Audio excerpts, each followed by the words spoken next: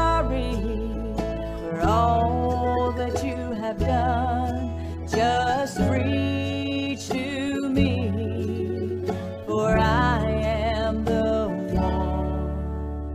I am the one who died on the tree. I am the one who will set you free. When I heard you cry, have mercy on me. I am the one.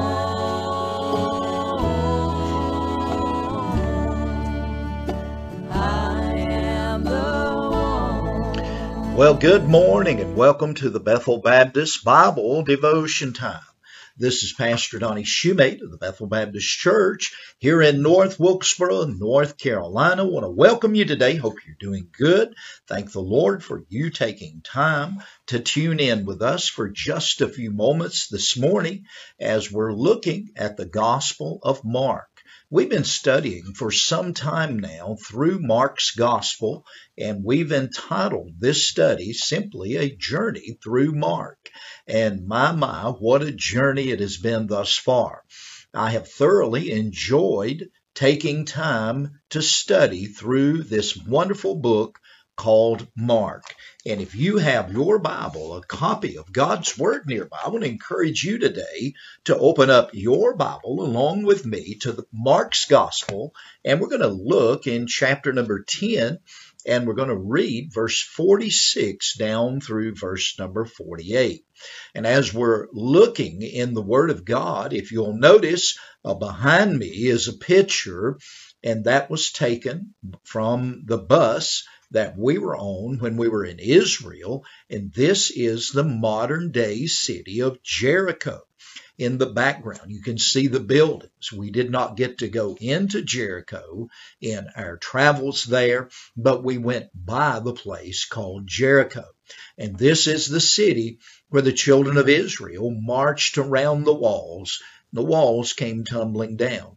Many things happened in Jericho. Behind Jericho are the mountains called the mountains of the wilderness temptation. There is where, according to tradition, that Jesus was tempted as he went into the wilderness, and he was led there, driven there by the Holy Spirit of God. Today, our storyline in Mark chapter 10 deals with this place right here in Jericho. And in fact, Jericho is really not that far from the Jordan River. Jericho is just a few miles from the Jordan. And in fact, I took this picture as we were making our way from the Jordan River. So you can see Jericho is very nearby to the Jordan. And as we're looking here today in our text, we come to find out that the Lord Jesus is making his very last trip through this city called Jericho. Verse number 46 of Mark chapter 10, the Bible says, "And they came to Jericho, and he went out of Jericho with his disciples and a great number of people." Now the disciples, the 12, they were following Jesus, and Jesus was making his way towards Jerusalem. The Galilean ministry had come to a conclusion, and now he was looking to go to Calvary. And not very long in the future, the Lord Jesus would die for the sins of the world. And here it is, we find that for the very last time, he is making his way through this place called Jericho. And following him, not only were the called men, the 12, but there was a countless multitude of people following after Jesus. Everywhere that Jesus went, multitudes of people were following after him. And I imagine that it would be the same if Jesus was physically here upon the earth today. There would be great swelling crowds that would follow after him wherever he would go. And that is the way it was even here in Jericho. Great number of people following Jesus, according to verse number 46. And then we see the last trip through Jericho, and then we see the longing man of Jericho. If you'll notice in verse number 46 again, and they came to Jericho, and as he went out of Jericho with his disciples, a great number of people, blind Bartimaeus, the son of Timaeus, sat by the highway side begging. Now, here it is that we find this man who has his very last opportunity to meet the Lord.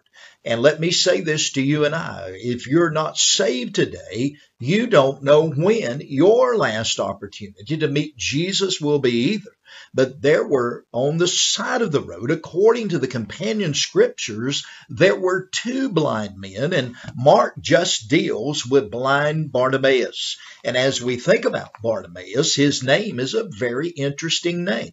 The word bar, if you study the Bible and you study the wording of the Bible and the language of the Bible, the word bar at the first part of his name, Bartimaeus, the word bar literally means son.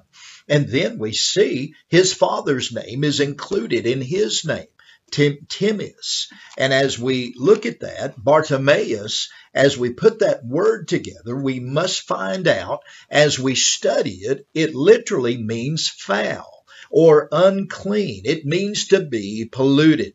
So Timaeus was his father's name, and Bartimaeus inherited his father's name. Both of these names means unclean and foul.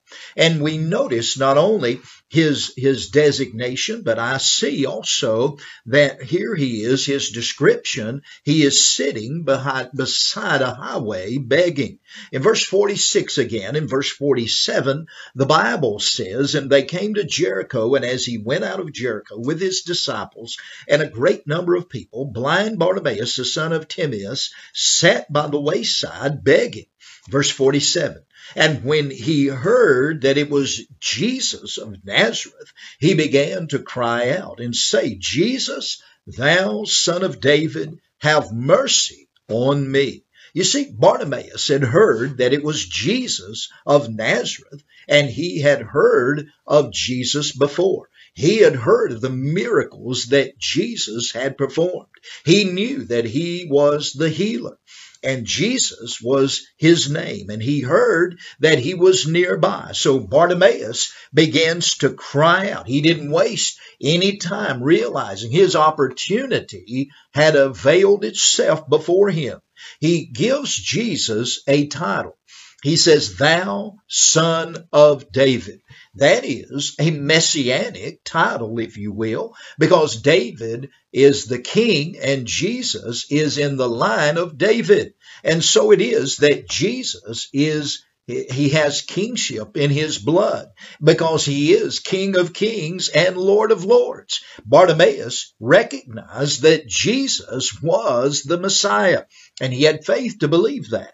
And he cried out, have mercy on me. Can I say it to you and I today? We need mercy. Mercy is us not receiving that which we rightly deserve. And I want to say this, Bartimaeus didn't deserve healing, but he received it because Jesus was going to be merciful upon him.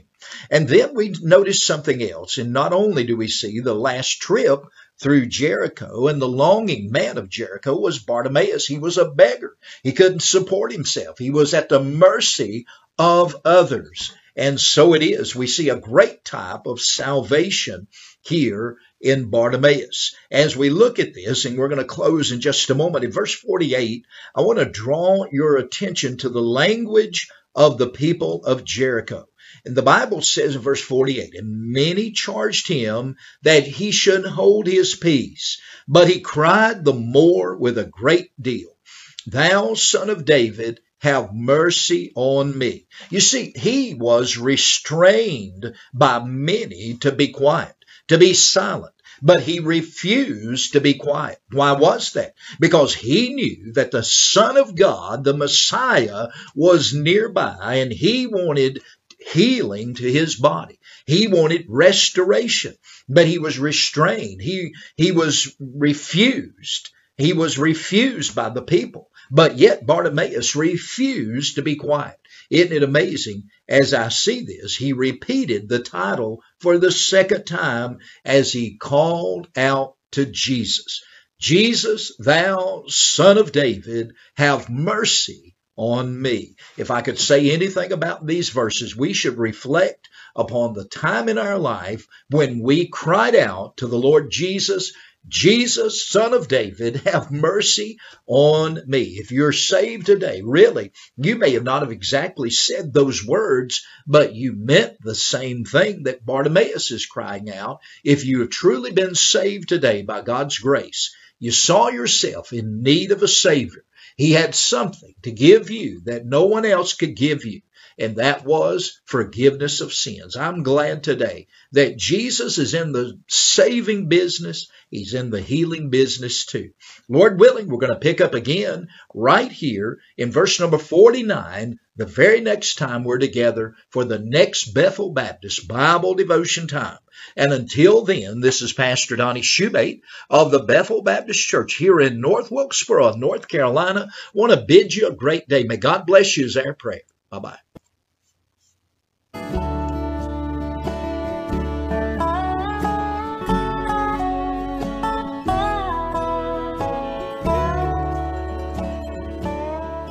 I was lost in darkness when I began to pray. Then Jesus came to me on that faithful day. He said, child, I know you're sorry for all